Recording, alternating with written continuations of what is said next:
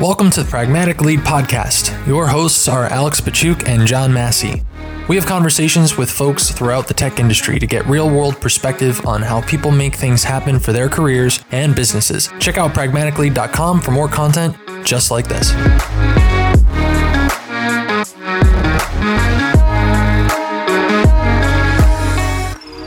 So Majd, we're here to talk about front-end infrastructure, monorepos, design systems. Before we get into it, why don't you tell us a little bit about yourself? Yeah, so my name is Murad. I am a senior front-end developer at HelloFresh right now. My background actually comes from the theater. I am one of those boot campers. I was actually driving for Lyft in San Francisco for 2 years, and I had all these passengers being like, hey, you should just learn how to code. And I was like, all right. And I attended Dev Boot Camp. Rest in peace, it no longer exists. Got a job first off doing some mobile app work for Rumbix, which is like a construction industry mobile app, helping with analytics and making construction more efficient.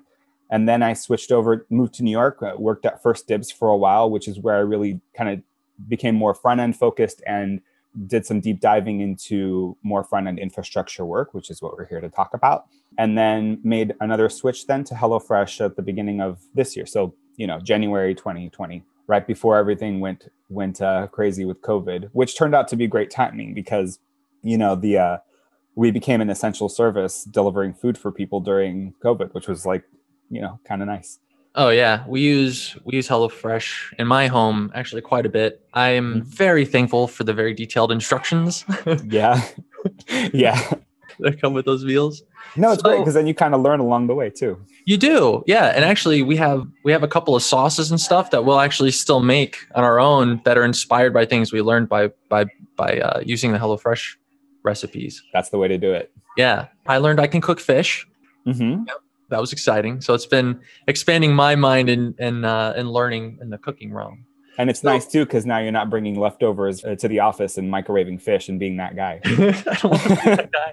It's also the thing, portion control, I think is very interesting because usually when we make pasta or something, I'll go for seconds or thirds. But with HelloFresh, like the portion control is there. Yep. I've lost 30 pounds. No way. I'm running, but we also subscribe to HelloFresh. So I don't know. I think there's a story there. That's amazing. We need to make you a spokeschild or something. Yeah, I'm the next. What was the guy for Subway? Oh, Jared. Jared. I'm Jared for HelloFresh. You don't want to be that guy. You don't want to be that guy. Oh no, I don't want to be that guy. No. All right, let's X-nay on the yeah on that detail. Yeah, but sure, edit that one out. So, Majd, what have you always found yourself like drawn to the front end, or was there tell us about what have you experienced in regards to engineering? Have you done some API development and front end work, or did you find yourself attracted to one side of the stack, I suppose? I mean, almost immediately I kind of was drawn towards the front facing stuff. I think really coming from the theater background, it makes more sense since it's more about what the audience sees. And, my background is not in playwriting, although I did do some playwriting. It wasn't in just directing, although I did that too. It was to be on stage and recognizing what is it that we're presenting to the audience and how does it affect the audience? Are they laughing? Are they crying? Are they following the intentions that I've put forth? And it's the same thing when you're dealing with any kind of platform, right? It's user experience. That's all they do is what are the focus points? Are we guiding them through the right way? And I really feel drawn to that because that's, you're shaping the story for the user. And then, I don't know, I just kind of started realizing that as much as I do like product, I can never find that perfect match of the right industry and really being, if I'm being perfectly honest, 100% driven by what the users are about relative to the product. At the end, I have a job and I can be only as passionate about my company as I can be. But what I really found much more interesting was the problems that other developers were facing within my company. Things as you grow, you'd have things split up, for example, into microservices, and then how do you keep things in sync? How do you keep packages in sync? Oops, I just created a breaking change I didn't realize for this other consumer, yada yada. And I started finding that those problems were much more interesting to solve. And for me, that's what led me into front-end infrastructure. Was why don't we have a single component that is just a modal, that is what we use across? And that's actually how I got into it, was modals. One of my first tasks at First Dibs was update these old modals from I think it was like from Bootstrap. We were using some Bootstrap modal. And I said, okay, well, what do I replace it with? And everyone was just kind of like shoulder shrug. I don't know. I'm like, we're a pretty big company. Don't we have like a basic component library? Or like, I didn't even know the word in Bootstrap. Yeah, right. Like they're not the only ones who own it. So like we can make our own. And I had created one at my last company. So I was like, why don't I just start from scratch and build something that we can reuse, that we like, and that's styled for us and isn't over bloated? And they were like, yeah, that's actually a good idea. So started building that, and that led to, and there's kind of coupling there with what the user experience is too, because if users see 50 different modals on all the different pages, that's kind of a jarring experience. Why does one animate from the bottom? Why does one fade in? Why does one just pop up all of a sudden? Why are they different sizes? Why are the X's different? Why are some of them able to leave when you press escape and others don't?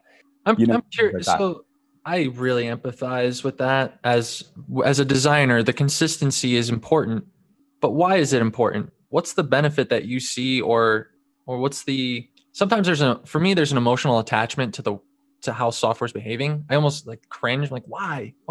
Yeah. Why do you think that is?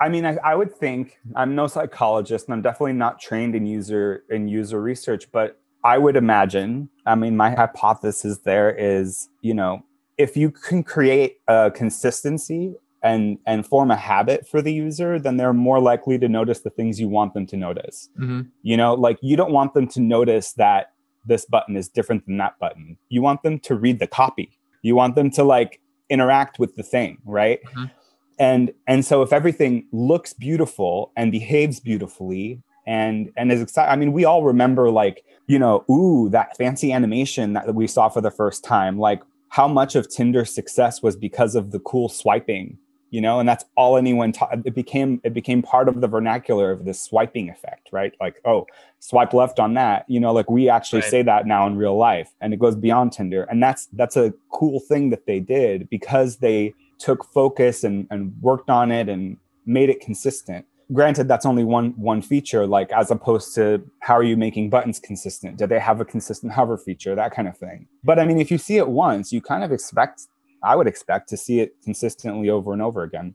And then back to your question, like why do I think it's important? It's not just important for the users, but it's important for the developers too, because they're going to receive some specs from a designer of a button, and then every developer is going to try to start it from scratch unless they know that there's a component library. Mm-hmm. And that's a bad opportunity for creating another variation that doesn't work as well, or that does work better than the existing ones. And why aren't we keeping it consistent? Why aren't we having those conversations about like, well, okay, let's talk buttons. What should our buttons do? What shouldn't they do? And how do we make it recreatable for the developers so that they don't even have to think about it and they can focus on the bigger picture? Right. Do you think we sometimes over trivialize the amount of effort that goes into like building applications? 1,000%. Yes. I have the struggle a lot with product where I try to push for making things as stable as possible. And I guess it depends on the stage and the expectations that your company has. Like if you're at a startup, yeah, you got to like move fast, and you can't really focus on, over documenting everything when you're like one of 5 developers. That I totally recognize. At the same time, if you and those 5 developers sat down in a room and said, okay, let's just quickly say like, okay, what are, like, especially for basic UI components, what is the button going to be? Let's knock it out. Let's figure that out and be done with it. And now as you develop, because you have a need to develop quickly, you have those tools, literally tools in place. And then for a bigger company, it becomes a struggle because there's so much focus on those like micro improvements, right? And these deliverables, and we have to increase this by like 0.5% by this date. And it's hard to kind of push and advocate for yourself and say like, just raise your hand and say, actually, can I just spend an extra week really making this as robust as possible, because it doesn't just affect our, portion of developers that work on our product, right? Yeah. It could affect everybody. If I spent that much more time as a company, we could go faster. And it's not only difficult to explain that, it's difficult to put numbers to that, right? Mm-hmm. And that's always at bigger companies what they push for is like, prove it. Prove to me that this is the most efficient, and productive use of our time. There's value here that we haven't discovered yet that we might not understand. Exactly, yeah. But it's part of the practice of what we rely on people to be doing every single day. Mm-hmm. And frankly, like, there's so much work that you have to put in to be able to prove numbers that then it becomes this vicious cycle of like, well, can I then spend time building the tools to deliver the numbers to you?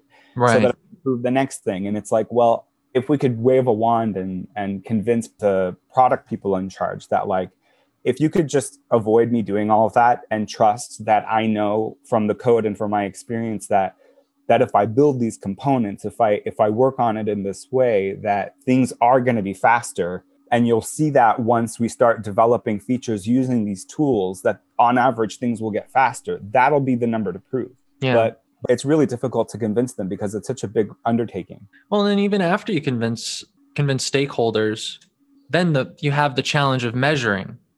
Mm-hmm. It's like, okay, now show me. I gave you the time. Now show me how it's having an effect. And that's not always easy either, right? Because we're talking about people's productivity. So what do you look at? Pull requests but even those abstractions don't always tell you the reality of what's actually happening or how much work is going into something. Yeah. I mean, for me, I lucked out first dibs because product started, well, it wasn't product, actually. It was the director of engineering, Rob Richard, there, who noticed that I had a knack and passion for that. Then he kind of pulled me out into a solo role that became available for front-end infrastructure. And basically made it interesting to me by saying, like, you'll be able to work on this exclusively. And I was like, what? That's cool. Like, I don't have to worry about building out, an entire feature or working on translations for it and blah, and all the other little tidbits. I can just focus on making these basic components as efficient as possible, as easy to use as possible, as well documented as possible. And because it was through him and we were a small team, like just that infrastructure team, we didn't have to prove anything to anybody. He could just, delegate those tasks and I could push back or whatever. It was just the two of us basically. And we would confer with other seniors and lead developers in the company on like the major decisions. But for the most part, we were pretty we had free reign to make the improvements that we felt were necessary without having to prove them with numbers. And we knocked it out and ended up making things so much faster for the developers, and everyone noticed. So not every company has an infrastructure team, right? Front-end infrastructure team. So maybe you can tell us like what the role is of that team, just in general, responsibilities, and how it helps the rest of the engineering org. Yeah, I mean, I guess it varies from company to company. I am not on the infrastructure team at HelloFresh. I am on a product team again, attempting to contribute. And our front-end infrastructure team is focused on, right now, moving things into a monolith. And I bring that up to say, like, the responsibilities can kind of vary based on like how they define it. I see front-end infrastructure as, the general support and improvements that all front-end, like, how do you support and improve the experience and development time for all front-end developers, right? While having a mind for not just the development process, but, the CI, how do you keep a mind on the on bundle sizes? How do you keep a mind for like future technologies and how you transition to those things? How do you maintain the code base? Like, who is responsible when you're in fragmented teams for updating React, for example, across all of your projects? Who owns that? And that feels more like a front-end infrastructure person or team. That way they know how to go through and sweep through all of those things. And it doesn't have to be something that you delegate to all the independent teams, because that's not something you can update in like based off of when people are free to do it, right? You kind of have to do it all at once. Yeah. So a single team should own those kinds of tasks. Yeah. And John, you are on infrastructure team as well, right?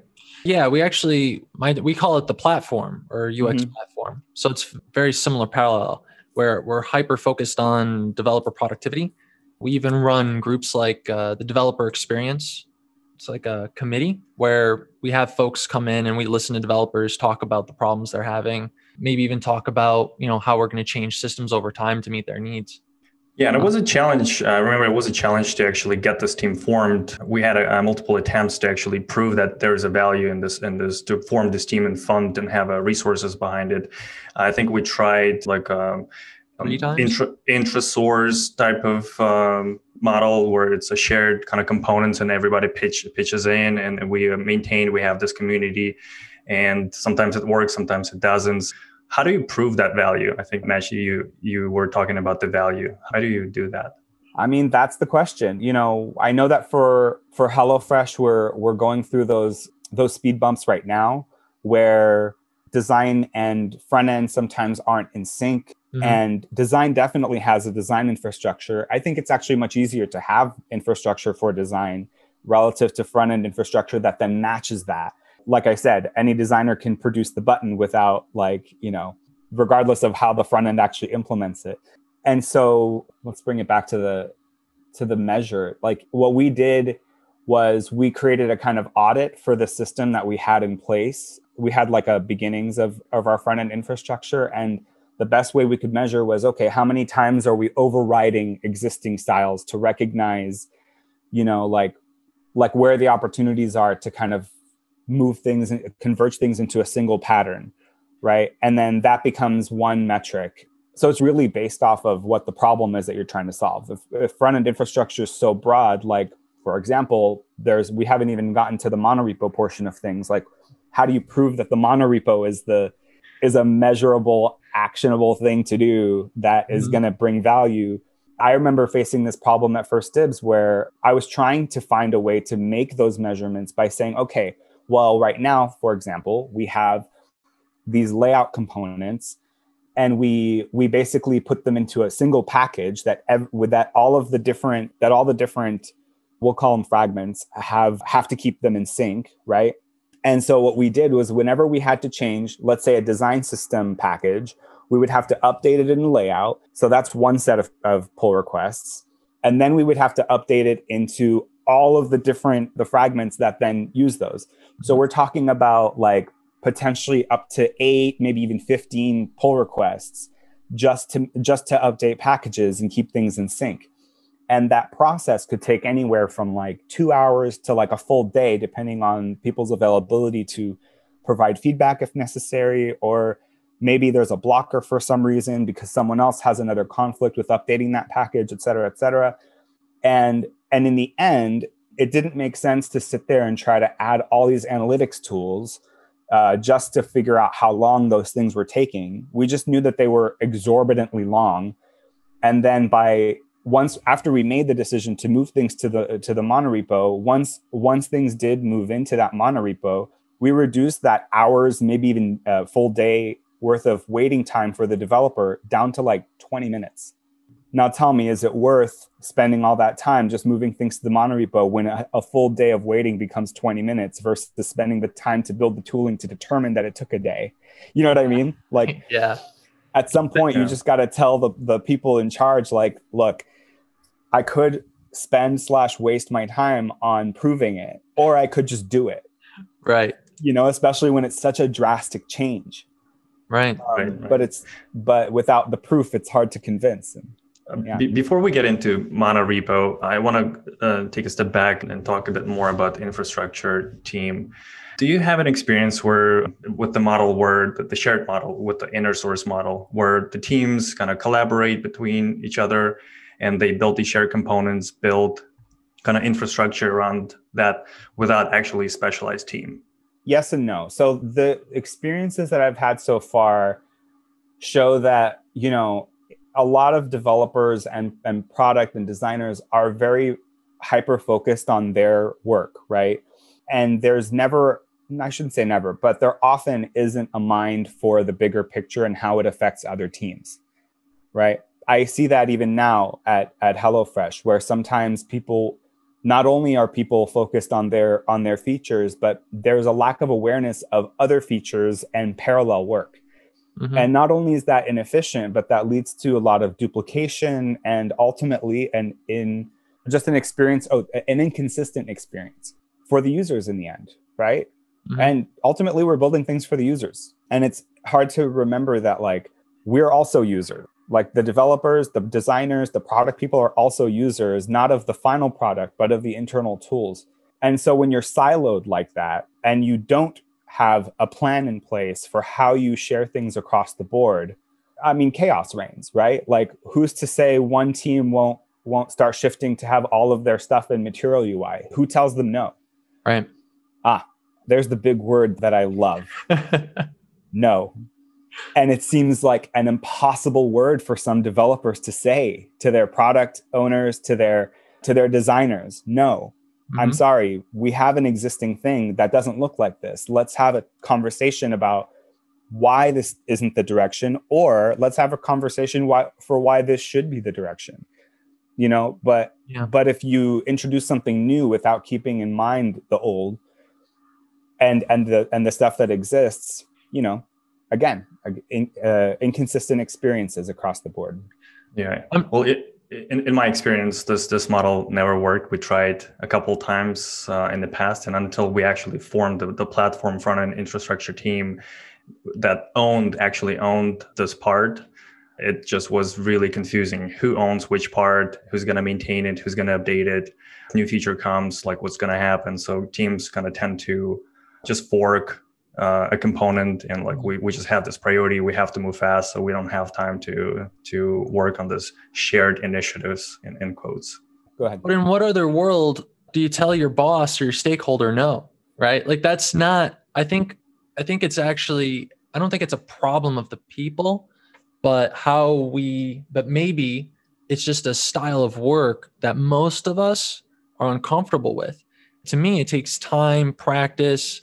Because at the end of the day, if you're in a silo, you're never really encouraged to think outside of the boundaries of concerns that you're subject to.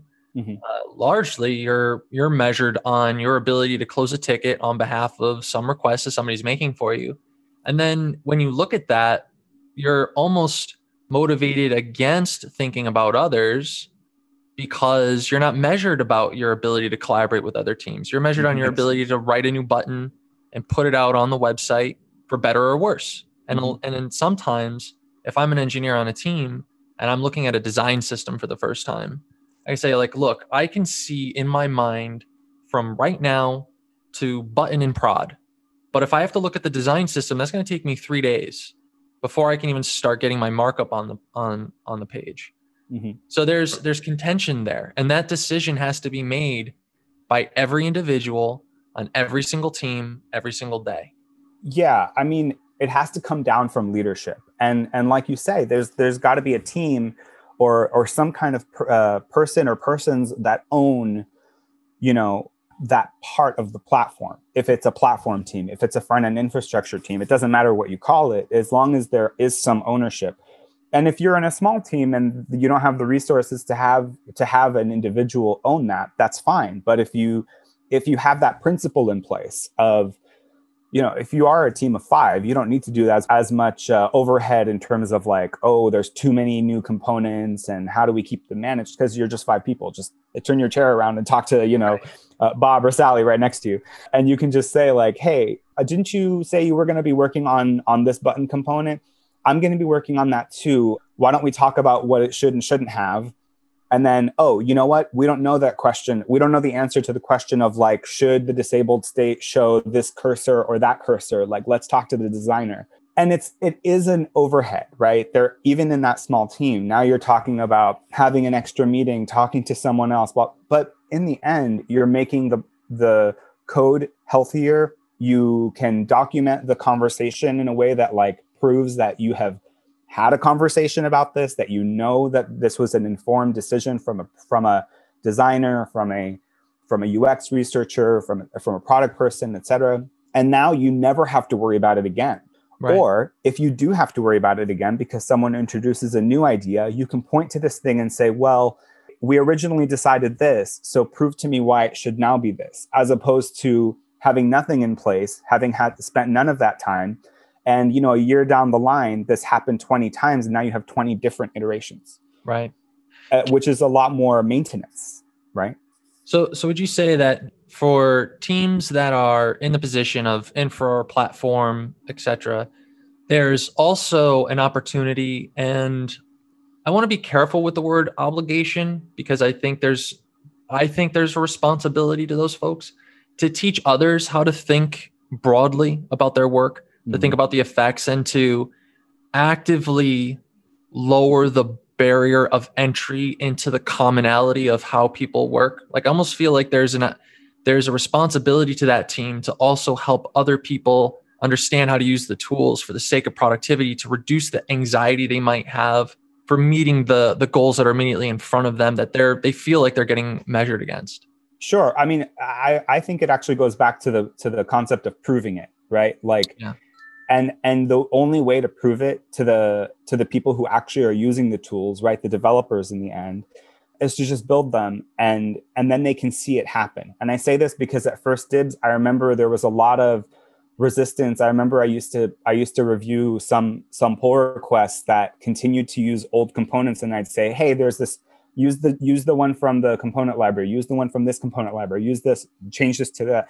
And, I'd go through and I'd do a full sweep of this 100-line, PR, and it would just be like 100 comments. And people would be like, Majd, calm down. And I even felt kind of uneasy about giving that much feedback. But I'm like, this is the way to do it. I have to be diligent. And, they were begrudging, I think, at first. They never said anything, but I kind of got a sense of like, because when you leave like 100 comments, you're like, oh, am I the asshole? And then they do it over time. They adapt, they get used to it. So where does the responsibility lie there? That was on me to kind of push for it. But then this magical thing happened where they started realizing over time, wait, now that I've learned these components, now that I've learned how to contribute to those components, it's actually a lot more fluid. I never have to recreate a button. I never have to recreate a modal. It's just there and it works. And I don't have to question the designer about how it works or what it should do in this state. And there are no bugs because there are tests already in place for these robust, thorough components that complete the thing that you expect them to complete, right? Yeah. And it was great. I'd even get compliments from people during, like, we would have internal hackathons, and they're like, dude, I was able to complete that whole page in like an hour because all of those pieces were there. I'm like, exactly. Right. Exactly. So there you go. And now they eventually became the advocates for that design system that we put in place. And they started telling the designers, no, we won't use that because this exists. And if the designers complained, and this was the key, is I was connected to the head of the design department who completely encouraged and wanted to reinforce what I was doing. And so he would try to reinforce it on his end and in the design teams to say, like, this is the process we're going to go through now. Like, yes, if a developer tells you no because of the design system that they have in place, you need to bring it back to us and we need to talk about it. So do we introduce this color? Do we introduce this icon? Because this other one that's similar already exists. Maybe we should just update that. Like, we need to have that conversation so things don't get, explode exponentially as time goes on. It's just not a scalable solution to keep it siloed like that. I can imagine there's going to be some challenges when you have this team, right? It's a centralized team that has a lot of say in how things are done. So it almost becomes the gatekeeper in the company. Yeah. So what are the challenges you found working in this team, interacting with engineers, product managers, designers, executives? The biggest one that I faced, I think, initially was as I mentioned, the developers kind of being reluctant to use the system in the beginning, followed by then I got a sense from the designers, some of the designers, that it really restricted creativity. Right? Now you have the question of like, well, if we always have these buttons, there can never be new buttons. Like, we've restricted our design system so much that you can never create something original and new. And that was never the intention. In the beginning, we had to restrict, right? We had to say, like, I know there's hundreds and I know you want to keep going, but let's bring it down to 10 and figure out why, how, and when we introduce the new patterns. And it's hard to convince designers that, because they want to create, they are creatives. I'm a creative. I totally get it. My sister is a creative director, and she likes to push boundaries too. She tries to create new stuff all the time. And when they come back and say, like, this is not the pattern, this is not the, it's frustrating. And it's hard to prove again that over time, those will loosen those reins and create better tools to have you contribute. I'll share the opposite experience, which is now at HelloFresh. Our design system is completely tokenized and very loose in terms of the design system library. In fact, I would call it less of a design system as much as it is like, because it is design tokens, it's like the beginnings of the design system, right? In the end, you do want a single dropdown that has state, that has all of these pieces to put together, rather than here's the token for the color, here's a token for what the input should look like, because now you have to combine them together into behavior. And it was set up that way because they didn't want to say no to designers. They didn't want to say to product people who wanted to try this in this other way. So there's always conflict there. And again, it comes back to saying no.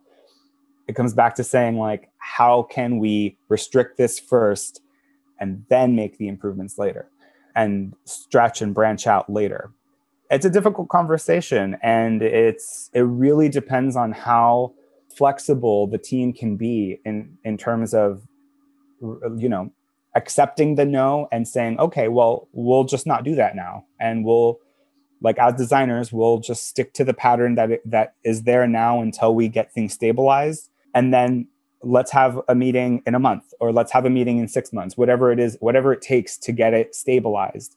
In the end, it comes down to feeling sometimes that front end is just labor as opposed to the end product, which it is the end product. It is ultimately what the user sees.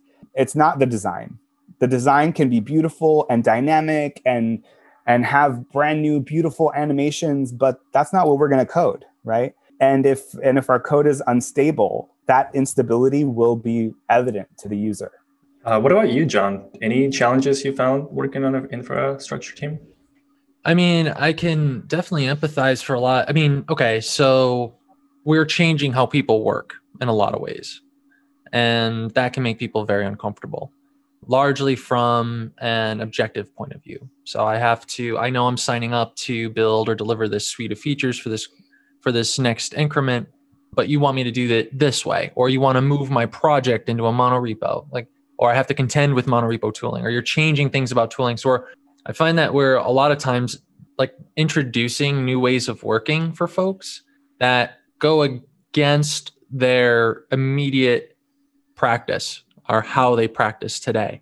The conversations, it's tricky because when you're spending so much time thinking deeply about productivity and trying to make a difference for folks, and you get that pushback, or you get complaints or pockets of areas of you really want to get the feedback from, but you're not getting it, just managing the emotional effect it has on your team who's spending a lot of time on these efforts, and to know that these are good moments and that we should pull those people closer to us because they're saying something, they have something to say, then we want to hear it, then we want to bring it into our work and make it improve it. So from a culture perspective, it's pretty tough. I'd also say your environment and who's actively working in the moment, because if you've been with a company for a long period of time, leadership mindset changes. So some managers might prioritize themselves and their thinking over the broader whole. And once you have a strategic leader in that position, it's very, very hard to get an honest commitment. You might have a verbal one, but under the covers, they're not actually using those things, and there's these fragments appearing. So as someone in my position, and I'm looking for saturation of adoption, those stories can actually be harder than actually doing the work, because what I find is the technology part of it is not usually the problem. There's a lot of good options out there. There's a lot of good practices nowadays, great blog posts, great influencers, great open source projects. But when it comes down to the people and the implementation, it's sometimes hard to get that buy-in. And then even you get criticized sometimes, like monorepo. Monorepo, it's polarizing. You have some folks that are just very like, yes, monorepo is a no-brainer. And then there's I think there's probably maybe a majority think that polyrepo is safer. And maybe it is, but that can lock a company in not making a decision. And that's why I think having a team is good, because then at least you have, or at least an architect, someone who's accountable for the decision, because then you can make a decision and say, let's move forward, or let's devise some places where we can create escape hatches to get out of the decisions we're making. Because if we're not sure going into it, if it's going to be good for the broader whole of the org. So change and influence, I'd say, are very difficult. And it can really, like, Majd, it sounds like you had also some strategic leaders that were partnering with you to make sure that the right conversations were happening within their organization. I bet if you didn't have those relationships, it would be even harder or even take even longer to achieve some of the goals that you were trying to achieve. Oh, it would have completely failed. Actually, when they offered me to switch to the front-end infrastructure role, I was so frustrated with the lack of support up until that moment that I was about to start looking for a new job. Yeah. Because I felt like everyone here wants to be stagnant. Everyone here, and this is the blessing of and the curse of something that I actually got from Dev Bootcamp, which, that bootcamp, I loved it so much. They focused a lot on engineering empathy and emotional intelligence more than they even did the code. And one of the biggest and best lessons that I learned, and it reinforced something that I already had in me, was the concept of fixed versus growth mindset. Yeah. And how do you teach that in the culture of an engineering organization? That's like the crux of it all. Because if you can convince everyone to have a growth mindset, then all of this stuff becomes a little more fluid and a little more able to like make these changes, to try new things, to have people adapt. One of the biggest problems you mentioned too is how do you get the developers to adapt, or how do you get the people to adapt to this new system or to a new way of doing things? And that stagnancy comes from, a lot of times, from fixed mindset. I know my way is working, and I know my way, and it's fast for me. Why would I want to change it? Why would I want to try it new? My response to that is always like, you didn't come out of the womb using this. Like, you had to learn it at some point, and you had to learn that this was the fastest thing for you. So at some point, you try the next thing. You didn't only have, milk from the bottle. Eventually, you tried a hamburger, and you thought, well, that was better. Hamburgers are way better. Hamburgers are way better. But if you didn't want to try it just because that milk was so amazing and you couldn't even imagine anything out there being that much better, at some point you just got to say, well, you know what? I'm going to try the hamburger. And in this case, it is, why don't you try a new way of having a design system? Why don't you try a monorepo? Why don't you try these things? Yeah, but it's also incentives. I think we talked about incentives and what's rewarded in the company, in the organization. Even maybe 95% of engineers would be open and want to try new things. It's just not incentivized. You just have to keep meeting your KPIs and goals. And it's a new monorepo infrastructure setup will not get you there. And if you're going to start saying no, a lot of people will be pissed. Yeah.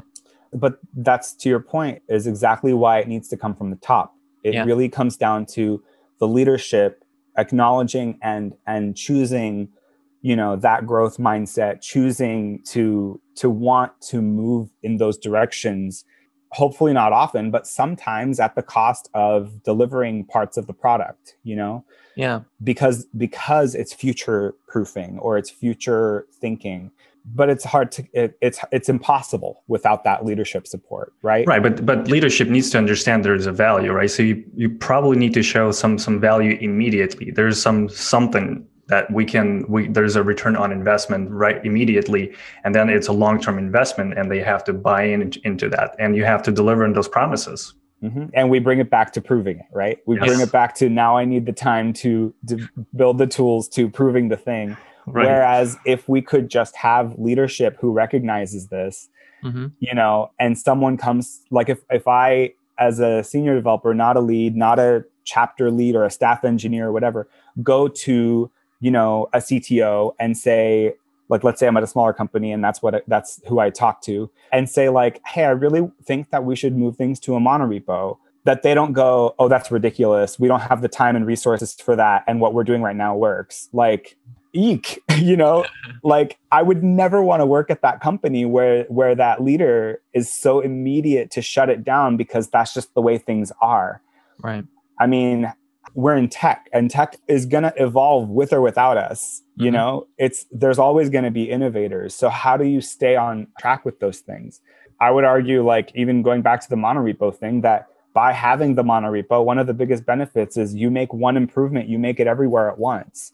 Right. And now you don't have to worry about when you're siloed, when you have a bunch of different repos that have to be updated, that things could take a year to up. I mean, literally, that's what when I started at HelloFresh, tried to put in one single ESLint configuration for because I was like, oh, we're kind of all over the place in terms of our code style. Like, can we just have a single? And then people agreed it was a good idea. It is still not done. It has been a year. Yep. We have like 25 front-end repos. I mean, it's impossible to get the other teams to implement it. So I've had to like do it myself, and I'm not an infrastructure person. So I'm having to take time away from my product team to be able to do this because leadership didn't think it was a priority. Right. And that's super frustrating. I do want to get that done by the end of the year. I've got like 5 left. So I think I'll be able to make it. When we say top down, I wonder if we're not asking permission to do this one thing. What I think it is, though, instead, is that our leadership team is open to the idea to allow us to be curious and to make maybe a few more mistakes and to spend our time a little bit differently to make decisions that might help us be more productive for the long term. Mm-hmm. Does that, you know what I mean? Like it's inviting. Why I think that's so important is because if it's a project you're worried about and not a culture paradigm where everyone is invited to be curious about their work, to be a little bit more pragmatic every day, and to say it's okay to say no, we encourage that. If your leaders are behaving and acting that way, or saying like, or audibly investing in things or the people to make decisions to help them out, I think more conversations like this and more projects like these, like a monorepo, could emerge. And I wonder if the conversation between teams is instead of opposition because we're fighting over whose work is going to get done first. Instead, we're saying, like, well, how can we learn from this, and where are the place that we can start? And we go on this together, knowing that we might learn something that pushes us away from this idea, because that should also be okay. Because the metric shouldn't just be, I'm going to work on a monorepo, I'm going to build a monorepo, and the world's going to be dandy. That could actually be wrong. We could do it wrong.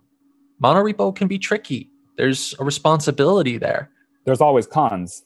Yeah, to the pros. Absolutely. Yeah. And some systems, some teams might not be able to get it right for them to meet their needs. And I think that should also be okay.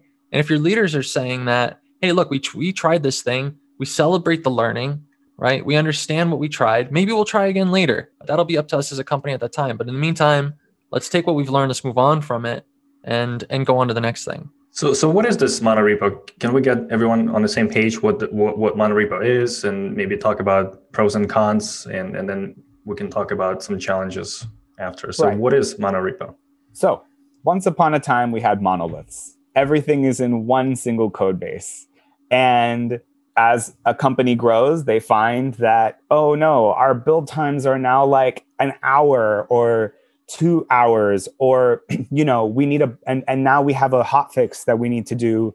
And the hotfix takes an hour to get out. And that means we've lost now $100,000 because no one could check out, So, okay, well, we need to find a way to make this faster. It's always about making it faster, simplifying the process. So what people decided was, let's split them all up into microservices, into fragments, whatever you want to call them. Everything is now in a different repository. And this way, this team's work doesn't have to conflict with that team's work. And whether or not you do you do, release to like rapid release. You're not on like a release cycle. It's just, direct. There's a term. Why am I not continuous deployment? Continuous deployment. Thank you. I was like, wow, where is the word? We've been doing it. We only do that at HelloFresh. So I don't even call it that because that's just what it is. There's no like other thing. So yes, now we're in that polyrepo methodology and everyone is independent except, oh shoot, now we have everything's kind of out of sync. Everything's kind of like, it's like a tree and now the tree has fruited and now we have this forest and each different tree is growing slightly differently. And when one person walks from one tree to another, they go, wait, I don't understand how to climb this one because the other one looked like this. And now we have to spend all this extra time figuring out why they're different and how they're different. So monorepo is an attempt to bring all that together, distinctly different from a monolith in that a monorepo, from my understanding and my usage of it, is how do we keep things together but separate? How are you still able to deploy just a chunk of this thing without having it affect all the other pieces, while at the same time benefiting from having everything in one code base, depending and using the same tools from one code base, so that there is no overhead for, making a package that you have to update now in 50 places. You just actually make the change in one place and it affects the entire code base at once, for better or for worse. And there are tools in place for that. Some people use Lerna, but that's still for packages. And we actually, at First Dibs, we started with Lerna and then eventually moved everything from one monorepo, which used Lerna, to another monorepo that didn't use it at all and was strictly using Yarn workspaces and deployed directly from there. So there was no need for us to build packages outside of that repo. All the packages, all of the design system, all of the libraries and components, shared components, all of the deployables, everything in one place. Nice. And John, I know you're guys using a different set of tools. Yeah, there's actually a number of them now. I think NX from Norwal, which was the folks that built Angular. Have you heard of that one? No. And then there's a couple others, but we use Rush from Microsoft, which under the covers uses PNPM. But we did, Lerna. What was tricky we used Lerna for our design system, and Yarn workspaces was also very advantageous. But we wanted a bit more tooling. Like what was cool about NX was that they added things like telemetry, so they could let you know like what things affected what, and graph that out for you. But the problem we had was that we needed, as part of the adoption strategy, we thought it was important to allow people to have different versions of common dependencies for a period of time. And then we gradually allowed work on homogenization of those things to get more common adoption, but not all at once. Mm-hmm. So Rush gave us a lot of flexibility. There is a compute trade-off that you make, because if you have X amount of versions of one thing, it'll create another branch on your tree.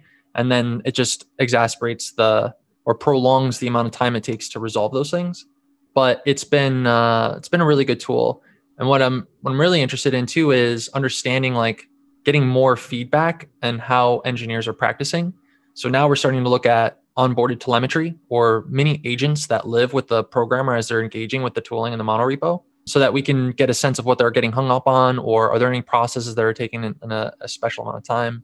It also uses PNPM or performant NPM, and it just has a very different model for how it resolves common dependencies.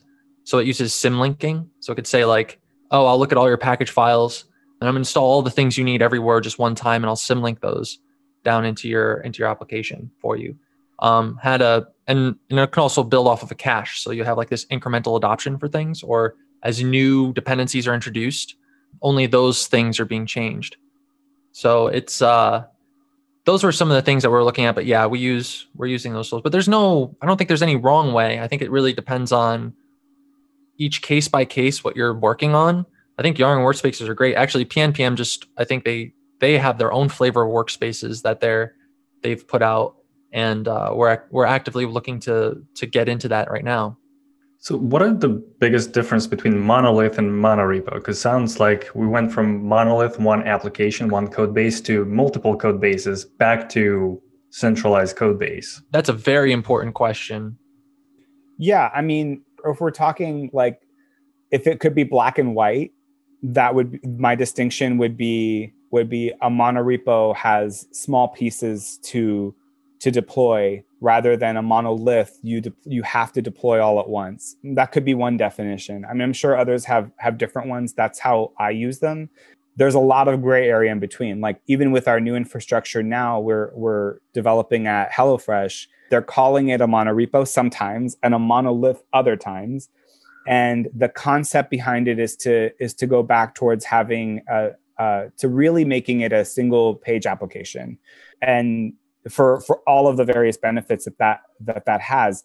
But that's tricky, right? Because if you have an SPA, how do you still do micro deployments? And again, I'm not on that team now, so I'm not as familiar with the ins and outs and what the efficiencies are there. So. And I can only speak to my experience. There's only so much reading about it you can do without actually using it to really understand the ins and outs. And this is sort of the problem with some of these bigger infrastructure problems is you can't just do a quick YouTube tutorial and try it out in a small code base.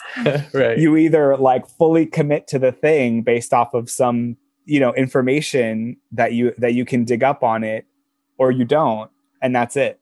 Right. Well, the distinction for me, the distinction between the monorepo and a monolith, I don't think are the same thing. Like when I hear monolith, I hear like more tightly coupledness between code components. For instance, if I have two, let's call them React components, but you can't have one without the other, that smells like monolithic behavior. But the monorepo is a very different science, because a monorepo says that I'm going to allow for all of your projects to coexist in this space. Mm-hmm. And I'm going to give you the tools to create boundaries between how those things are managed. Now, you could create a monolith out of two components within that same ecosystem, but that's a decision, that's a programming decision, where the roles and responsibilities of the monorepo is to provide tools to help people understand where their boundaries are. And that, for instance, if I put a pull request in and I need a code review done, that the right teams are engaged in that conversation. And then the deployment pipeline, the tools, the continuous integration understands the tooling embedded in the repo in a way that optimizes the pipeline componentry and that kind of work. But you can have a monolith within a monorepo, sure. But the monorepo tools should help you understand those things that depend on each other so that you can create safe releases without having to manually orchestrate those things in sequence or series, which I'm sure we've all experienced that before. Like, oh, you can't turn this on yet until this is enabled. Those are the characteristics of a monolith because the stacking order is significant. And there's probably different levels or kinds of monorepos. Like there's a Google scale monorepo with tools like Bazel, right? With everything in it, back end, front end, services, APIs, everything you can imagine. And there are more of a specialized monorepos, like this is just a client-side front-end code, only JavaScript that can be managed with Lerna. And there's no room for back-end for Java services. Mm-hmm. So there's a lot of gray. There's a scoping area too. Like some companies that can afford it, like if you're like Google scale, then you have scientists, you have PhDs, you have people available to spend time managing that complexity. For teams like that I've worked on, and Majd, I'd like to hear your thought on it too, is that we have to control that complexity. We can't afford to invest in specialized technology so much that we can say, oh, you can draw this. But I think Google has like dynamic scoping in a way where you can say, give me this code, it's versioned. And then when you reintroduce it into the ecosystem, there's a lot of smart science that's happening on checks and balances to make sure the right resolution is happening.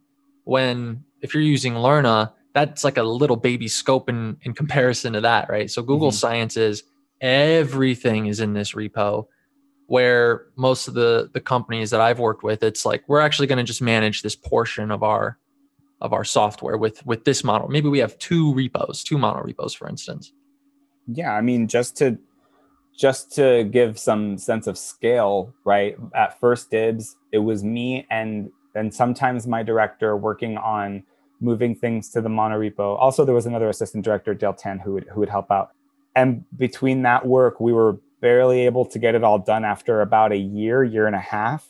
Mm-hmm. I mean, imagine that. And the front end developers, I don't remember what the exact count. I want to say it was about 25 front end developers. So think about the percentage of time and effort for just us to be able to do just that piece. And we're not even talking about getting into those bigger technologies, right?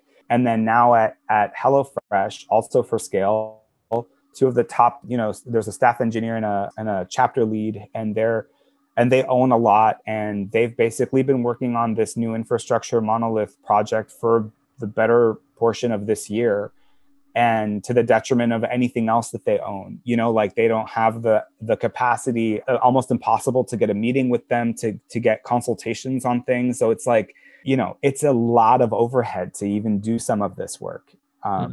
So there are challenges to using some of these technologies. Again, how do you prove that that's worth it? And how far do you go? Right. Yeah. How do you identify a good candidate for monorepo? Like at which point you say, oh, monorepo makes sense in this case for this setup, for these set of challenges that we have. So where's that fit? Well, I mean, I think it depends on dependencies, right? With front end, it's all libraries and dependencies and keeping things in sync, really, right? It's one thing, again, if you have like 50 different buttons, and then if one day you make the decision to have one button, how do you keep them in sync across all of the spaces? And not only that, you have build processes, right? Like, why do we then need to have like 50 different variations of our continuous integration processes just so we can make it fine-tuned for each, like, and how much maintenance is that, and how much cost is that, right? To have all those different instances and whatever services that you're using for that, which you're not building those things yourself. You're using third-party tools, and those cost money. Mm-hmm. And not only do those cost money, now you're spending your money on maintaining your version of that 50 times or 20 times or 5 times when it could just be one, right? So looking at those pieces as a whole, what are those things that if we were to move into one versus if we were to stay in 5 or 10 or 20, like what are the actual costs in terms of money? Like ultimately that's going to be a good number to prove stakeholders. Right. So that cost should be greater than the cost of putting together and funding the front end infrastructure team. Exactly. If you let this developer who earns this much in 1 year spend all of their time and energy on this project, in 5 years, you will more than make up for that money, right? Assuming that this technology stays relevant for 5 years and we don't magically get some new tooling that we have to move towards as well. I mean, things move fast, but they also don't. Like React has taken over from jQuery, but how long did that take and how long will it last? Right? Things like that. So do we end up moving towards different libraries, different technologies, different ways of putting together our code base? You never really know. You can do some research and get the best estimated guess, but that's part of your conversation and research and proving it to the stakeholders, right? But there's also got to be a cost of, like you said, there are different almost like architectures in these 25 repos, or how many repos you guys have, because they all use different types of buttons and modals, right? So the architecture got to be different. To move them into monorepo, you have to standardize that architecture somehow, and that there's a cost for that. So the teams, products have to either stop or delay their feature development to get into this centralized architecture. Well, see, that's why it took First Dibs as long as it did. Was I loved our approach for how we migrated things. First, we made sure everything was consistent in the scripting for all the CI. This is the shared Webpack. This is the shared lint configuration. This is the shared testing configuration. Like all of those things we set up in packages, adopted them in each individual place. And so that way there's like a slow migration towards this convergence of like, normalcy, normalizing all of these different pieces that are going to be the same when we move to the monorepo. And even if we never did move to the monorepo, having a single scripts package was already a huge improvement, right? The only problem then becomes keeping it in sync. And there are ways to automate that. Like you publish this package and it automatically creates pull requests and automatically merges them if nothing happens. But again, that requires effort and tooling when you could just, at that point, put them into the same code base, right? Especially if you're having to wait that whole process over and over again. If you do that 100 times a year, it's probably more than that, let's be realistic. Absolutely. Then spending that time instead of the time you would spend waiting, spending that time building the tooling to move them into a monorepo offsets that cost. Yeah, I agree with everything you said. I also think that it's important that companies understand if they want to do a monorepo, somebody has to commit to it and take care of it and help their teams understand how to use it, take advantage of it, expand its tooling, troubleshoot it. That's also an investment. So yeah, it sounds like in your experience too, you've had the facility to do that, right? To evangelize for it. Yeah, I not only was building that tooling, but as we were transitioning things, I devoted myself to being more of like almost like a floor manager. Like if anyone had questions, I really put an effort to drop what I was working on to help them, because ultimately our tooling is meant to help these developers. So rather than continuing to focus on my deliverable right now, I had to put effort into like, oh, this person has this question, even if it's small, like, let me not only unblock that, but now that I've talked to them and saw what the problem was that they're facing, I have to consider that in my process, right? Yeah.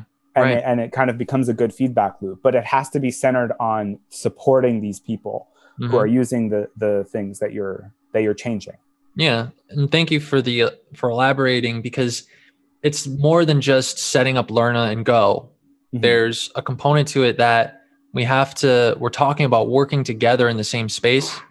So we all have to get along, and we all need a little bit of help to understand what's going on. So how to introduce monorepo into a company? I guess part of that too could be like, what's the plan?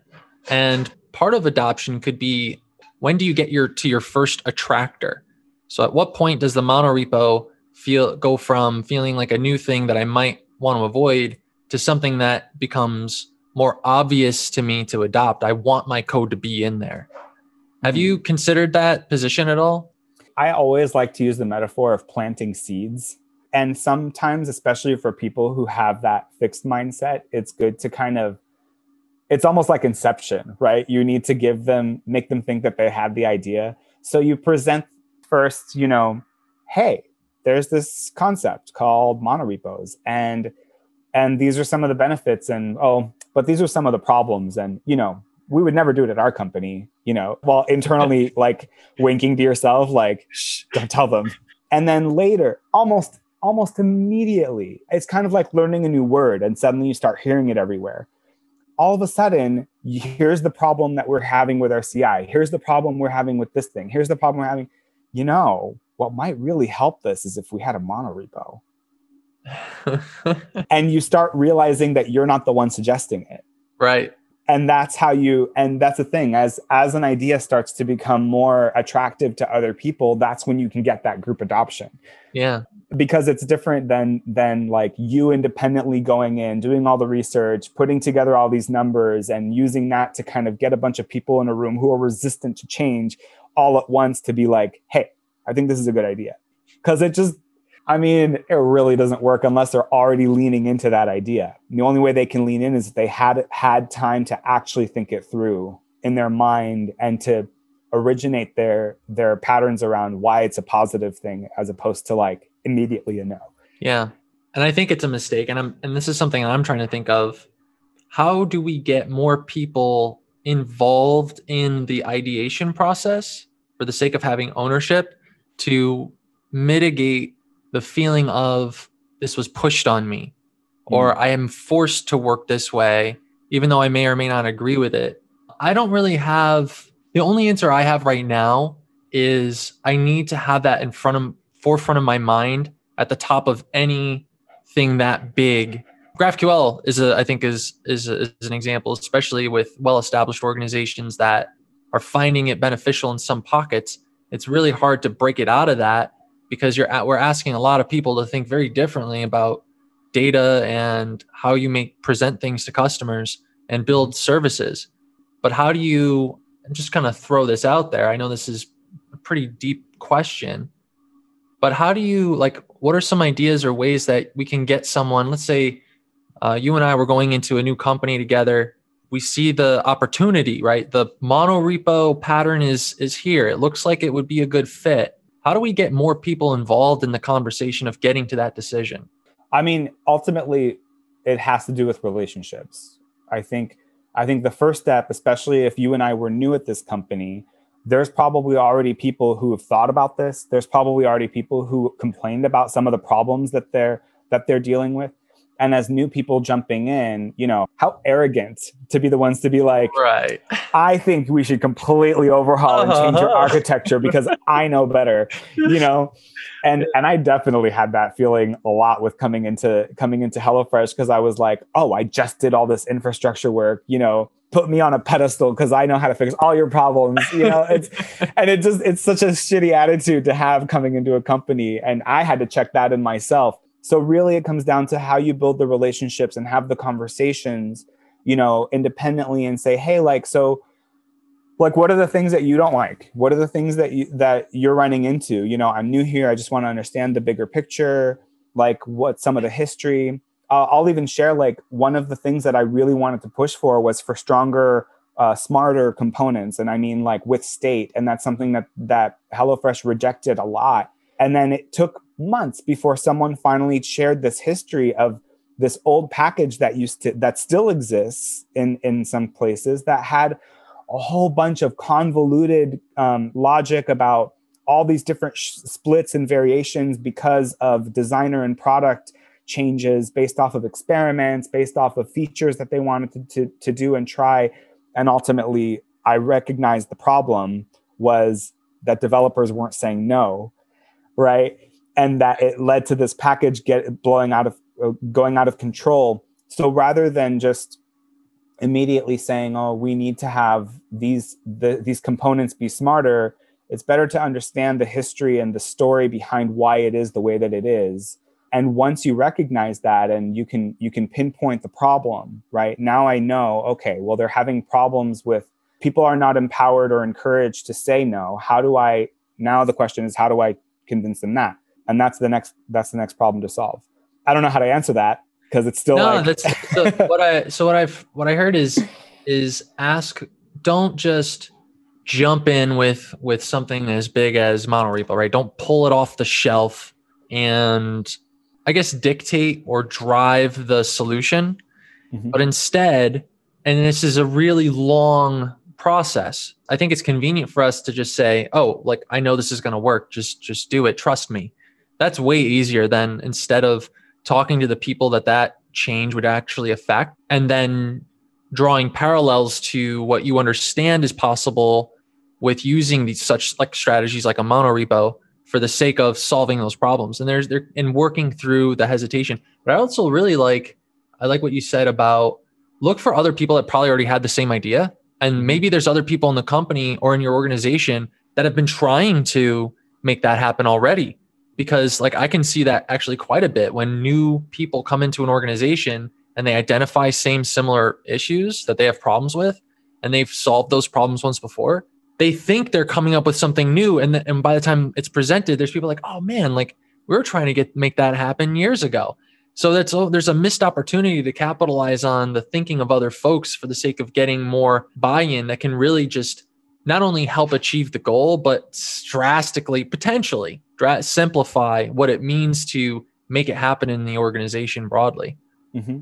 So yeah, I'll share too. My small way of contributing in that way at HelloFresh early on was having some conversations around I mentioned before, the ESLint configuration. Enough people were like, oh yeah, it's so weird that we don't have the same configuration. Everyone was using the React app config, but there were so many rules that they would override and extend and change. And I was like, or we could just have one and then just go through and change, maybe still extend and change what we want, but at least then we have our version. And people were like, yeah, that's a good idea. And eventually did encourage and help support getting it as far as it did get.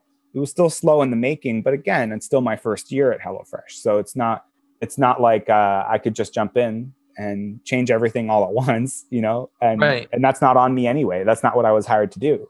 I bet there's going to be more people that feel like they own more of the ideas that are going into it. And I think honestly, like in a lot of ways, that's more powerful than just building a thing that most people don't want to adopt. Yeah. Even if you know that it's like, oh, if only these kids would know what's good for them, like, I mean, and that is the attitude, because you're like, I know better. I know once I build this thing, and they adopt it, they're going to improve. And maybe that's true, but that doesn't make it the easiest approach. It doesn't make it the best approach at all. And it's not. Yeah. Well, Majd, it's been really great talking to you today. We are at about time, unfortunately, even though I've got actually a couple other things I'd really like to talk to you about. Maybe we'll do this again. So, but before we break though, is there anything you'd like to let the listeners know that's going on with you, or opportunities that are available, or how to reach you? Oh, I didn't even think about that. I don't really have anything in particular myself coming up. I'm just trying to navigate COVID and, doing my thing. I know there are some opportunities at HelloFresh. Everyone's always welcome to look there at the careers page and to reach out to me. I actually am very responsive on LinkedIn, although I'm very restrictive about who I connect with, so that my community is actually people that I know, which I know isn't super common on LinkedIn. And otherwise you can try to find me on Instagram, but my pictures are mostly just stupid stuff. I'm not really that active there. So reach out.